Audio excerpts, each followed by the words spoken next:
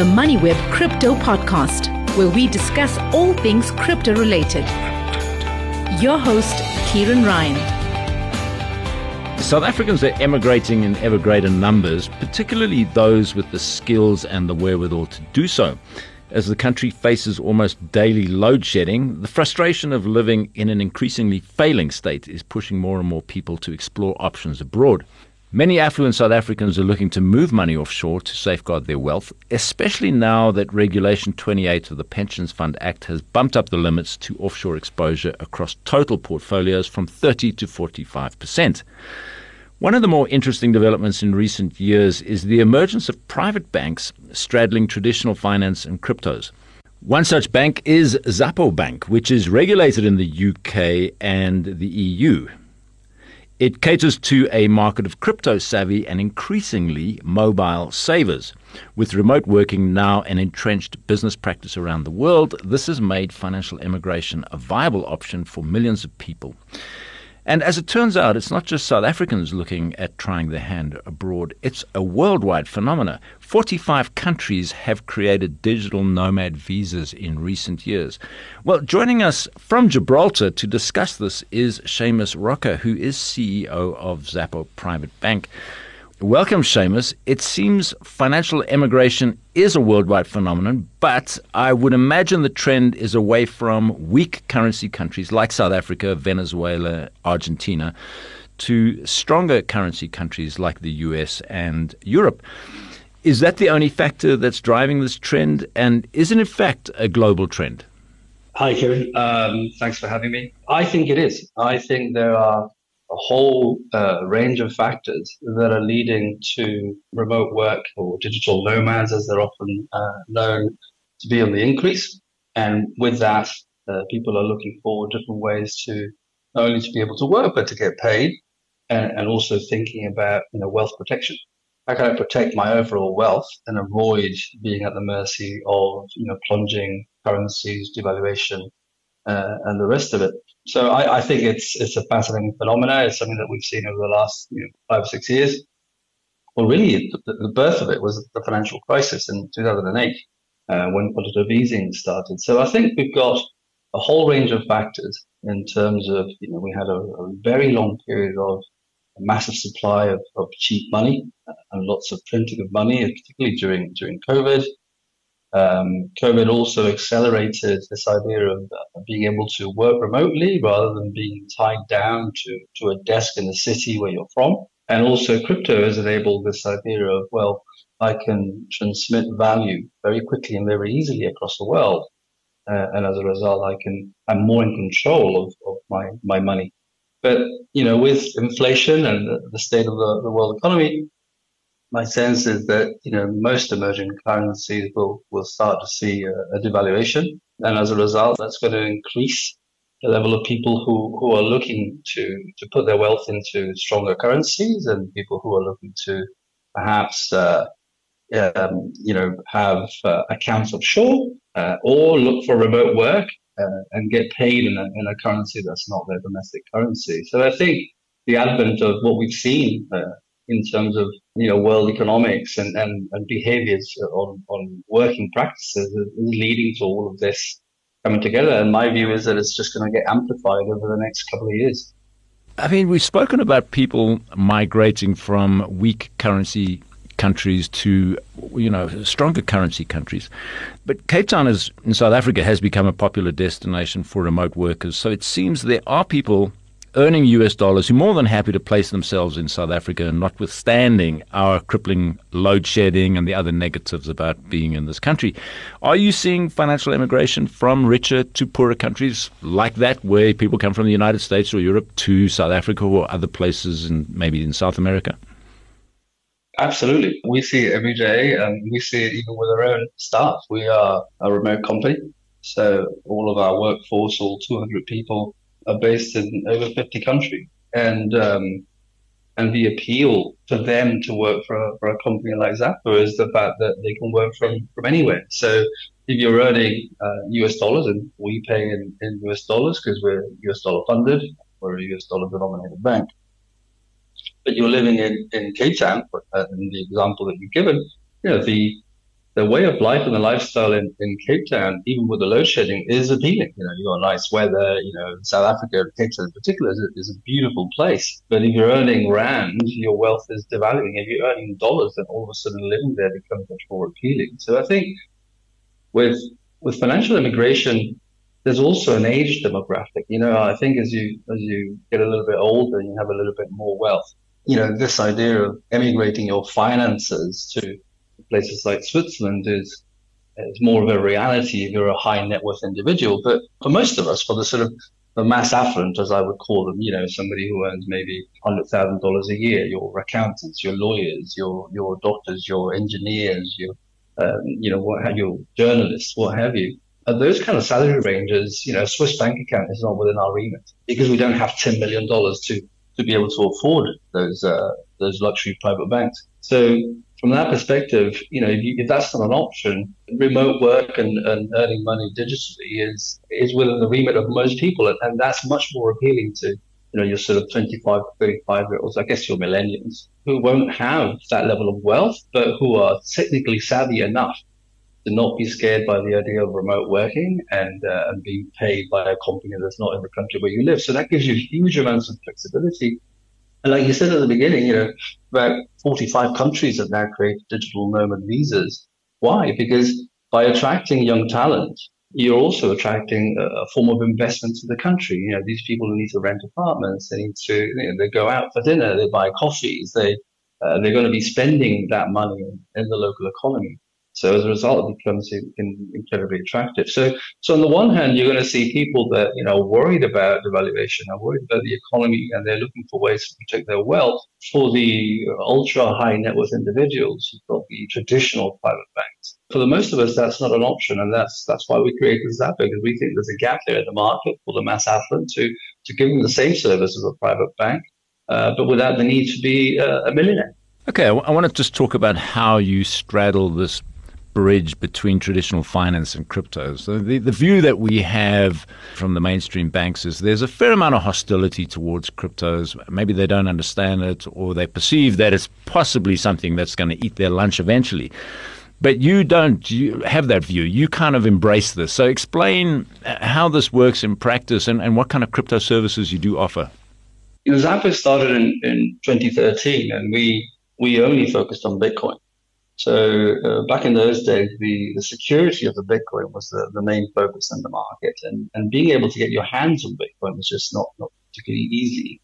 So that was really the birth of Zapper. But we knew from a very early stage that to be able to make Bitcoin accessible, you would have to bridge it with traditional finance, because otherwise, how do you get access to Bitcoin? If you want to exchange South African rand to dollars, you can do that, but you do that through a financial intermediary. So we believe that, financial services has always been regulated. If Bitcoin is a store of value, and if it's to be perceived as a currency and the ability to transmit it around the world, it needs to be regulated. So we actively sought to be regulated from day one. So as a result, we've always believed in this idea of, regulating the crypto side and bridging with the financial services. But the other thing that I would add, I guess, is, in terms of traditional financial services, there is an element of fear about the whole crypto space. And I think that's certainly changed in the last 5 years. Certainly that I've been involved in the crypto space. I've seen a huge level of interest from institutions that can no longer really ignore the crypto space. But my view on that is, crypto has now become quite a large industry and space. You've got anything from NFTs to stablecoin to DeFi to smart contracts, all sorts of blockchain technology that's being looked at. But for me, that's why I differentiate between crypto space and Bitcoin. Bitcoin is its own beast almost, so to speak. The fact that it's sovereign, that no government or person can control it. The fact that it's finance and it can't emit more of it. There will only be 21 million Bitcoin ever mined. And then the hash rate of the database, the power that it has, so that makes it incredibly secure, so it can't be hacked because it's not new technology anymore. That combination makes it, at least for Zapper, the most interesting of all cryptos. And I don't think anything else in the crypto space that, compares, with stablecoin. the technology is interesting and relevant, and there will be a lot of innovation in the financial services space that will use blockchain technology. But Bitcoin is, at least for me, is about much more than just blockchain technology. It's its own type of financial system that when you merge it with a traditional system, I think it makes it incredibly interesting. So we've always embraced it from day one. But like you say, there are many people out there that are still to be convinced, and that's okay. But I think you certainly can't argue that can be ignored. It's here to stay, and I think the financial services space needs to learn how to operate within it, because it does come with a lot of advantages. One of the things we have seen, the big growth markets in blockchain technology, stablecoins, because that has been there's been a huge adoption rate for stablecoins. And a lot of people, it seems, are demanding payment in stablecoins rather than fiat. So if we combine that with this thing we were speaking about earlier, the whole migration or the emigration trend that we're seeing of skilled people moving towards wherever it is that they want to live, and they're able to get paid in stable coins, for example, a USDC or a USDT, which are backed one-to-one with the dollar. The advantage, I guess, of having a stable coin is that it's not being processed through any central bank. It can be transferred within seconds anywhere in the world. Are you seeing this as being something in demand from your customers?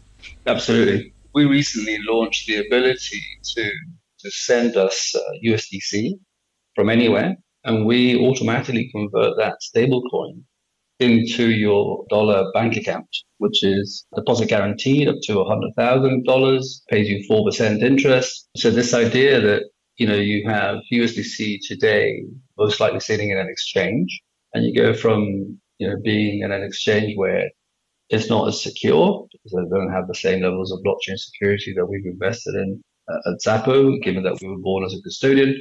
They don't have the same level of regulation as another bank.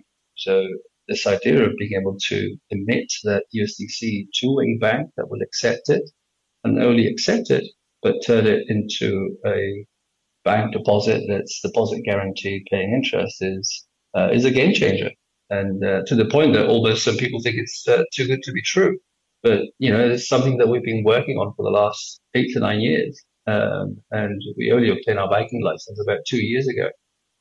But like you said before, there's a lot of resistance and challenges that we face from the traditional financial service space, but we've come a long way over the last few years. And now, we offer a full bank account. You've got a debit card that allows you to access it, spend that money. So we feel that solves a lot of the problems that we were talking about earlier. The fact that you can get paid in either normal US dollars, which is much slower. You need a SWIFT payment or an ACH if you're getting paid from the US, and it can take a few days. There's risk that it gets lost in between correspondent banks. It's expensive. A wire can cost up to $30.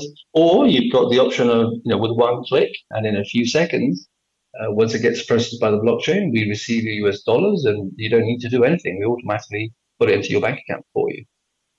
So the moment we launched that, we saw a huge increase in demand and interest from customers.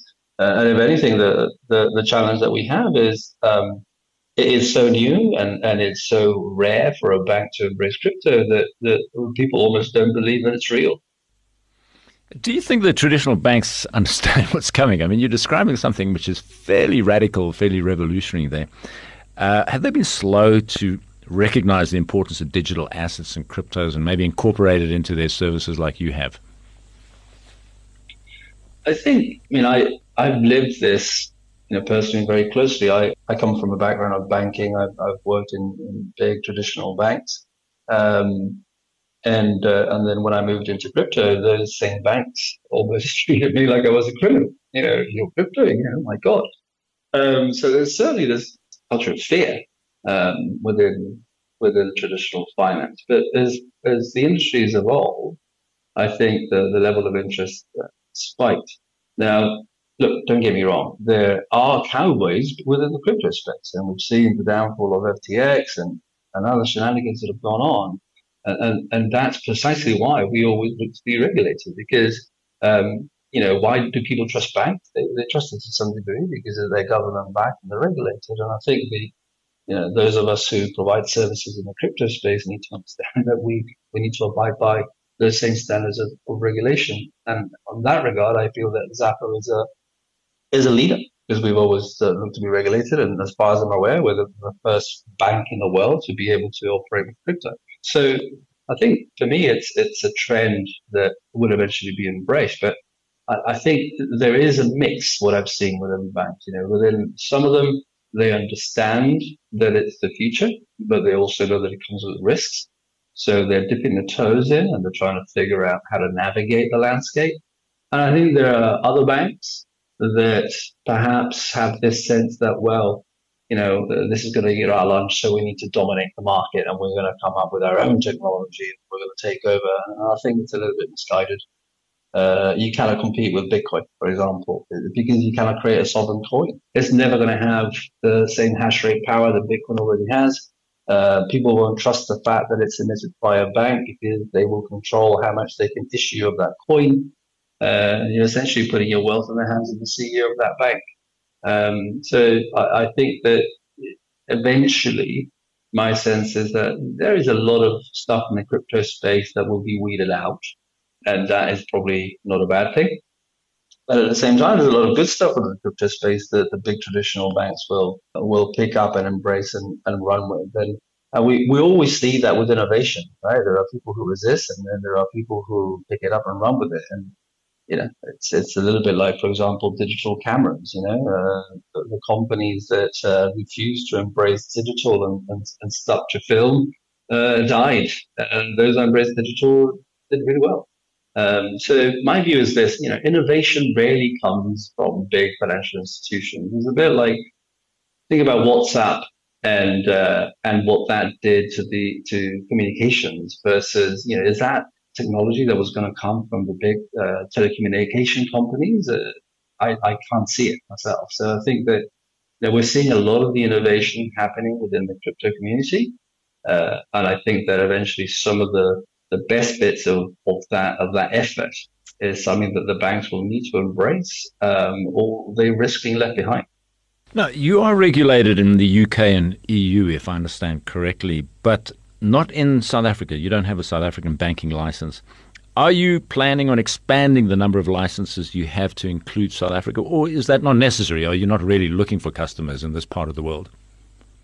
So just to clarify, so we're regulated here in Gibraltar, and Gibraltar comes under the purview of the UK. So essentially, we're regulated to the same standards as the UK, which essentially means that we can also passport into the UK. So after Brexit, we used to be passported into Europe, but of course Brexit killed that.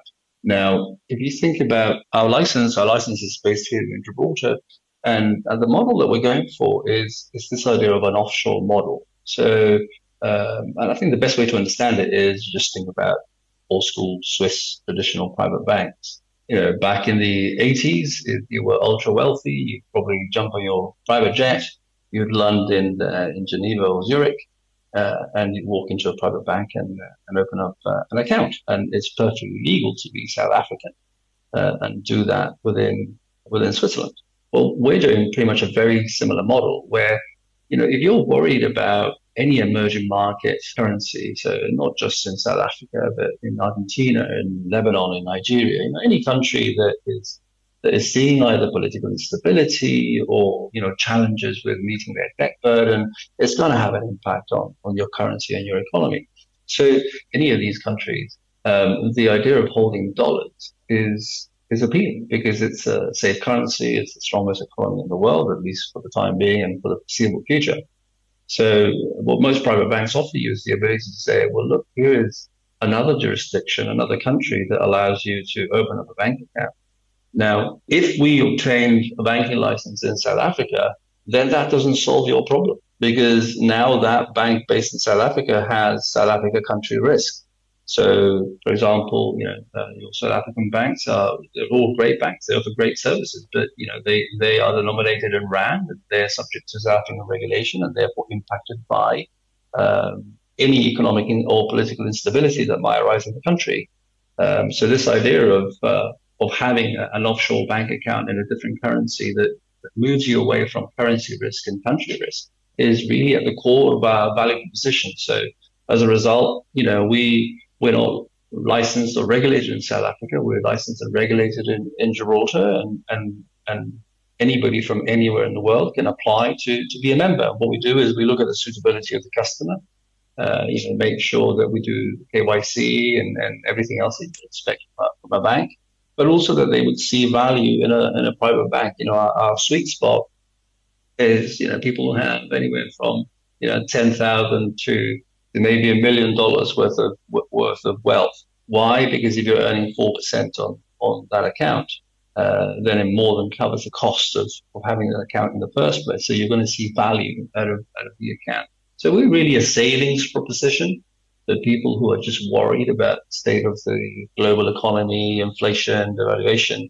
want to sort of put their savings in an offshore jurisdiction that is safe and is bound by UK law and is regulated to UK standards, as opposed to being at the mercy of country risk. And my sense is that we're going to see more and more people worried about what's happening in emerging markets, just purely based on economic factors. The dollar rates are going up, and the US is still one of the largest importers in the world. So any exporter, which actually means the rest of the world, probably going to have to devalue its currency to be able to keep their exports cheap. So from that perspective, I can only see devaluation going one way.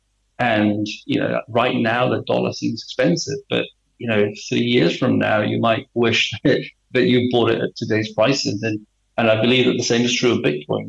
If you bought Bitcoin at 50,000, then if it's gone down to 20,000, you feel like you've lost money. Well, yeah, but if you bought it at 5,000, at 20,000, you've quadrupled your money. So I think, given the fact that if you have a long-term view on savings and investment, which everybody should, if you're trying to make money in the short term over the next 2 or 3 months, chances are you're going to lose money.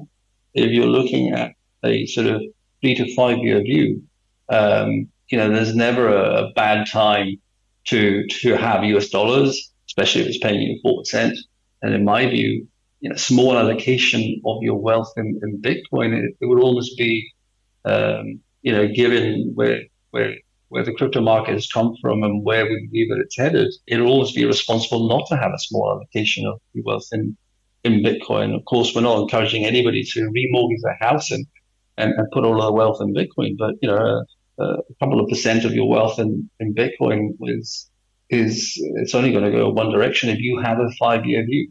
So, from that perspective, we believe that we provide a good offering for people to have a safe place to keep their wealth, to get away from country risk and things that are frankly beyond their control. And at the same time, and also encourage people to, if you can work remotely, if you can have digital nomad work, you don't need to leave your country. You can just earn that currency and have it in an offshore bank account like ours. And you can do it whether you either get paid in Bitcoin, in USDC, or in US dollars. So we believe that makes it a very attractive proposition.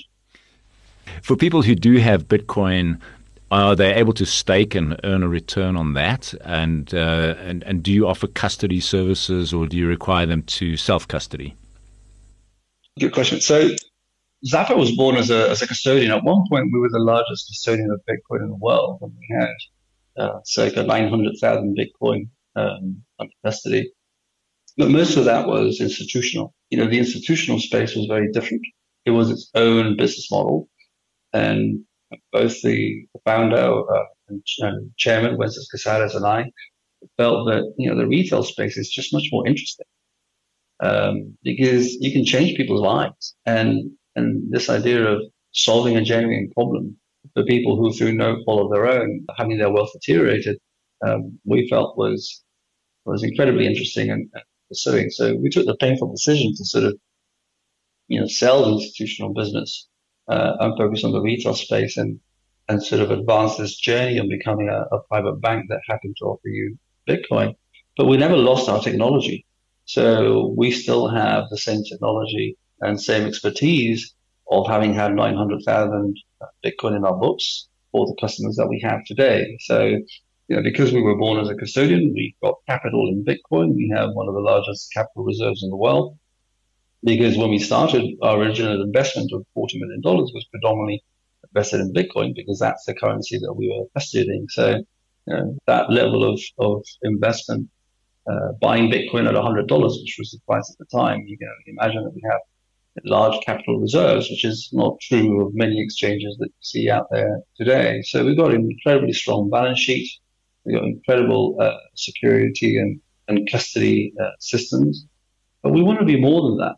If we're a private bank, we want to do with your Bitcoin what banks do with your currency. So any bank, earns you yield with your deposits, and what we want to do the same with Bitcoin. So, this idea of staking, it's not that easy to do. If you want to stake Ether, or if you want, stake in the DeFi space, you have to have a MetaMask wallet. You have to worry about security, and it's not that simple or accessible. It will become more so, but we feel that that's something that we can do over time, which is this idea of we will keep it simple and do it for you, so you don't have to. So when you put your deposits in Rand in a bank account in South Africa, you don't need to worry about staking. The bank does it for you. So if we are to be a private bank that embraces crypto, we want our customers to trust us that we're taking responsible risk, we're earning responsible yields, and that that's part of the service that we provide, that we're going to help you do that. So we're not doing that with our customer Bitcoin as of yet. It's on the pipeline. But we do it with our own capital reserve, and we're paying our customers 1% interest on their Bitcoins. So to some degree, that's because, again, we want to evolve from just being a custodian and being perceived as a crypto bank. There's many people out there that call themselves crypto banks, but we're actually licensed as a bank. And on the crypto side, we're licensed as a VAS. So we're heavily regulated. And to that degree, we want to create this trusted brand in the same way as a bank does. So I don't see a world where people can come to Xapo and they can then go, okay, well, I'm going to decide where I stake it or wherever else. Maybe that's something in the future. Right now, we're much more excited about this idea of, how do we do for Bitcoin what a traditional bank would do with your deposits? And do that under a risk management framework with the right controls in place, and almost take the complexity out of the crypto space for you, because most people don't know what DeFi to invest in, or what to stake, what not to stake, and having to become a crypto expert overnight is not everyone's cup of tea. So that's the service that we provide. We do it for you. Okay, a couple of quick questions here as we wrap up. I want to go back to this thing about financial emigration. And I guess it would be fairly obvious, and there are a lot of studies that come out that I've seen in the last sort of 6 months showing that countries which have weak domestic currencies, I would include Nigeria and Venezuela and Argentina and South Africa, have very high crypto adoption rates. Is this reflected in your customer profile? And maybe you can give us a very quick overview of your customer demographics. Are they from these countries? Are they very spread across the world? Professionally, what do they do? Give us an idea. Yeah, absolutely. So if you think about our offering, this idea of offshore is a bit of a dirty word, right? But that's essentially what it is. We're an offshore dollar bank account that helps you grow your wealth, that happens to give you access to that account either through traditional dollar rails or through Bitcoin, which you can keep secure with us and what have you. If you're in the US or in Europe, you have access to dollar accounts, you have access to, quality financial services, and you're probably not as worried about your government or the devaluation of your currency. So our value proposition probably doesn't resonate as much in those countries because you've got other alternative solutions, right? If you're in, Lebanon, for example, where government was worried about capital being repatriated out of the country because of political instability and devaluation, that's normally the last resort of governments where they're seeing capital, emigrating their country. They start putting blockers on what people can do with their money. So what are the countries where that's been the most prevalent? Well, those that have been in financial trouble. So you've named them. Argentina's got hyperinflation, Zimbabwe, has got hyperinflation. Venezuela had hyperinflation. Now we're seeing the same sort of similar phenomenon occurring in Lebanon and Nigeria. So it's a repeating pattern. When governments get desperate, they start to think about how do I put a stop to capital immigration or financial immigration, as you guys call it in South Africa. I take control over the deposits because I can't afford for that capital to leave the country because otherwise my currency devalues. So my experience and what I see from our customer base is that in, so-called first world countries or economies, dabbling in crypto is almost akin to gambling. I go to an exchange, they offer 500 coins, the price moves up and down, and I'll take a punt on what I think might be the next big thing and hope that the price goes up and I might make a little bit of money. But if you're in one of these countries that we just talked about, getting your hands on Bitcoin or stable coins is life changing because your wealth is, if you've got hyperinflation at 100% like you have in Argentina, every day your wealth is deteriorating at a pace that you just can't keep up with. So you're almost encouraged to spend your money because tomorrow is going to be worth a lot less. So as a result, even though the price of Bitcoin is highly volatile, it's still a better offering than your local currency. So, what we're seeing with our customer base is it's mostly emerging market denominated. That's where all the interest comes from. And the highest demand comes from the countries where this phenomenon is at its peak. So you name them, Argentina is one of our, big customer bases. We're seeing, over the last few weeks, we're seeing our number of applications for membership from Nigeria skyrocket.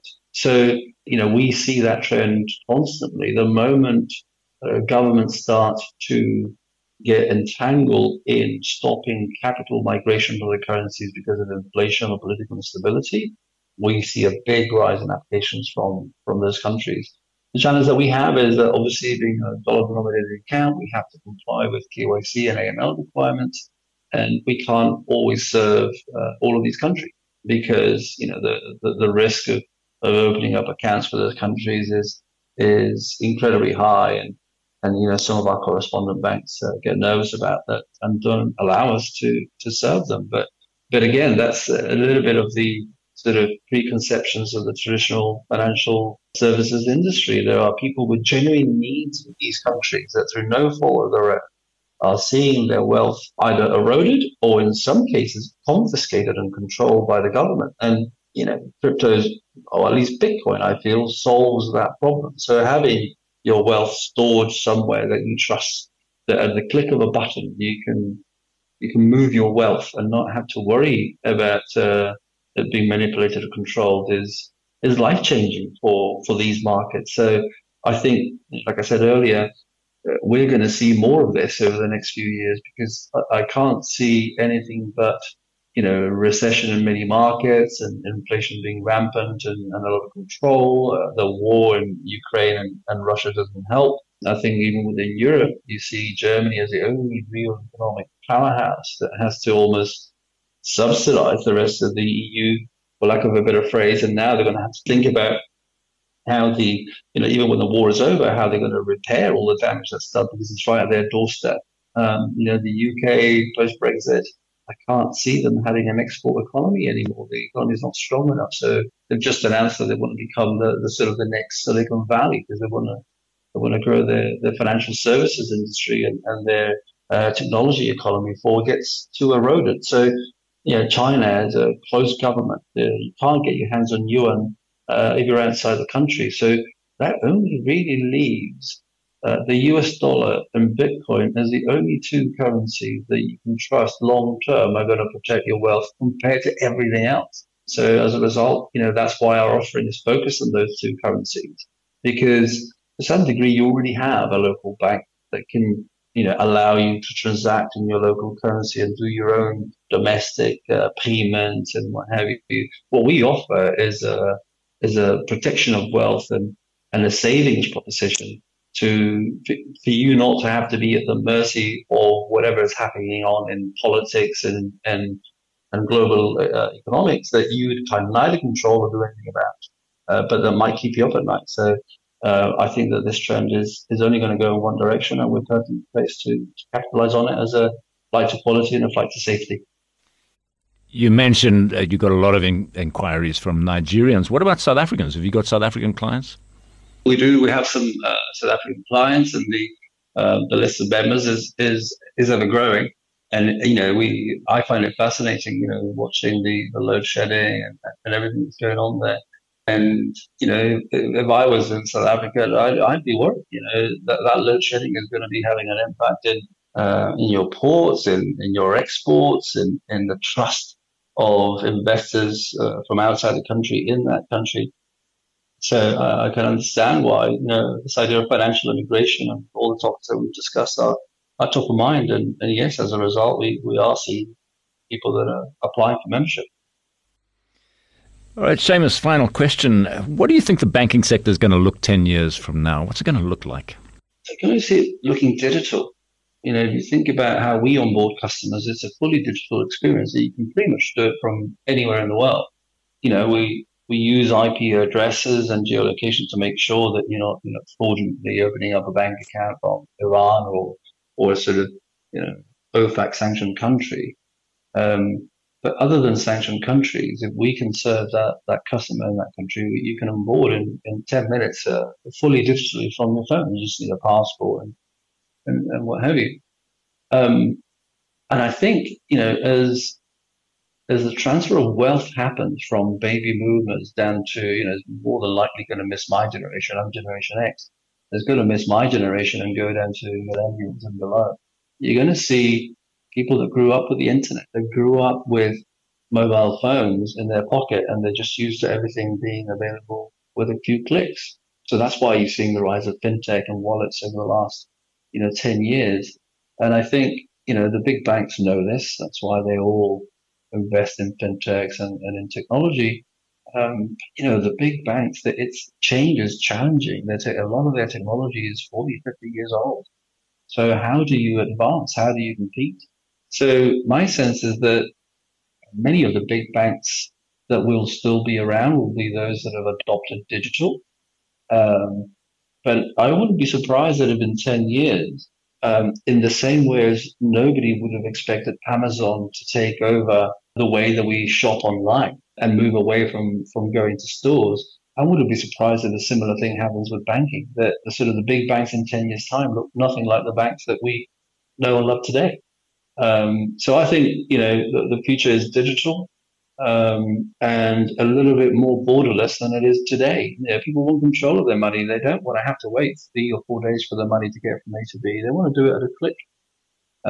They want to be able to onboard quickly and effectively onto their platform. They don't want to have to go into the bank office, and even less so if you're, a little bit affluent. You don't want to have to go into the banking office and the private suite and what have you. You just want it done quickly and effectively.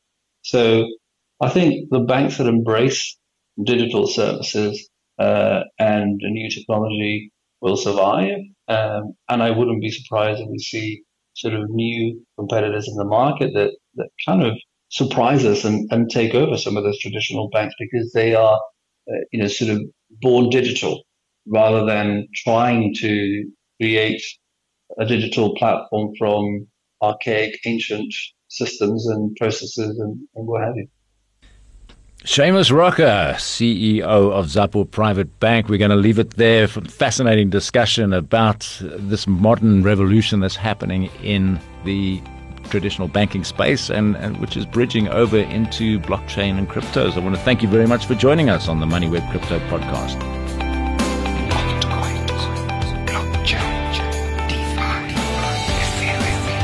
Thanks for listening to the MoneyWeb Crypto Podcast, hosted by Kieran Ryan.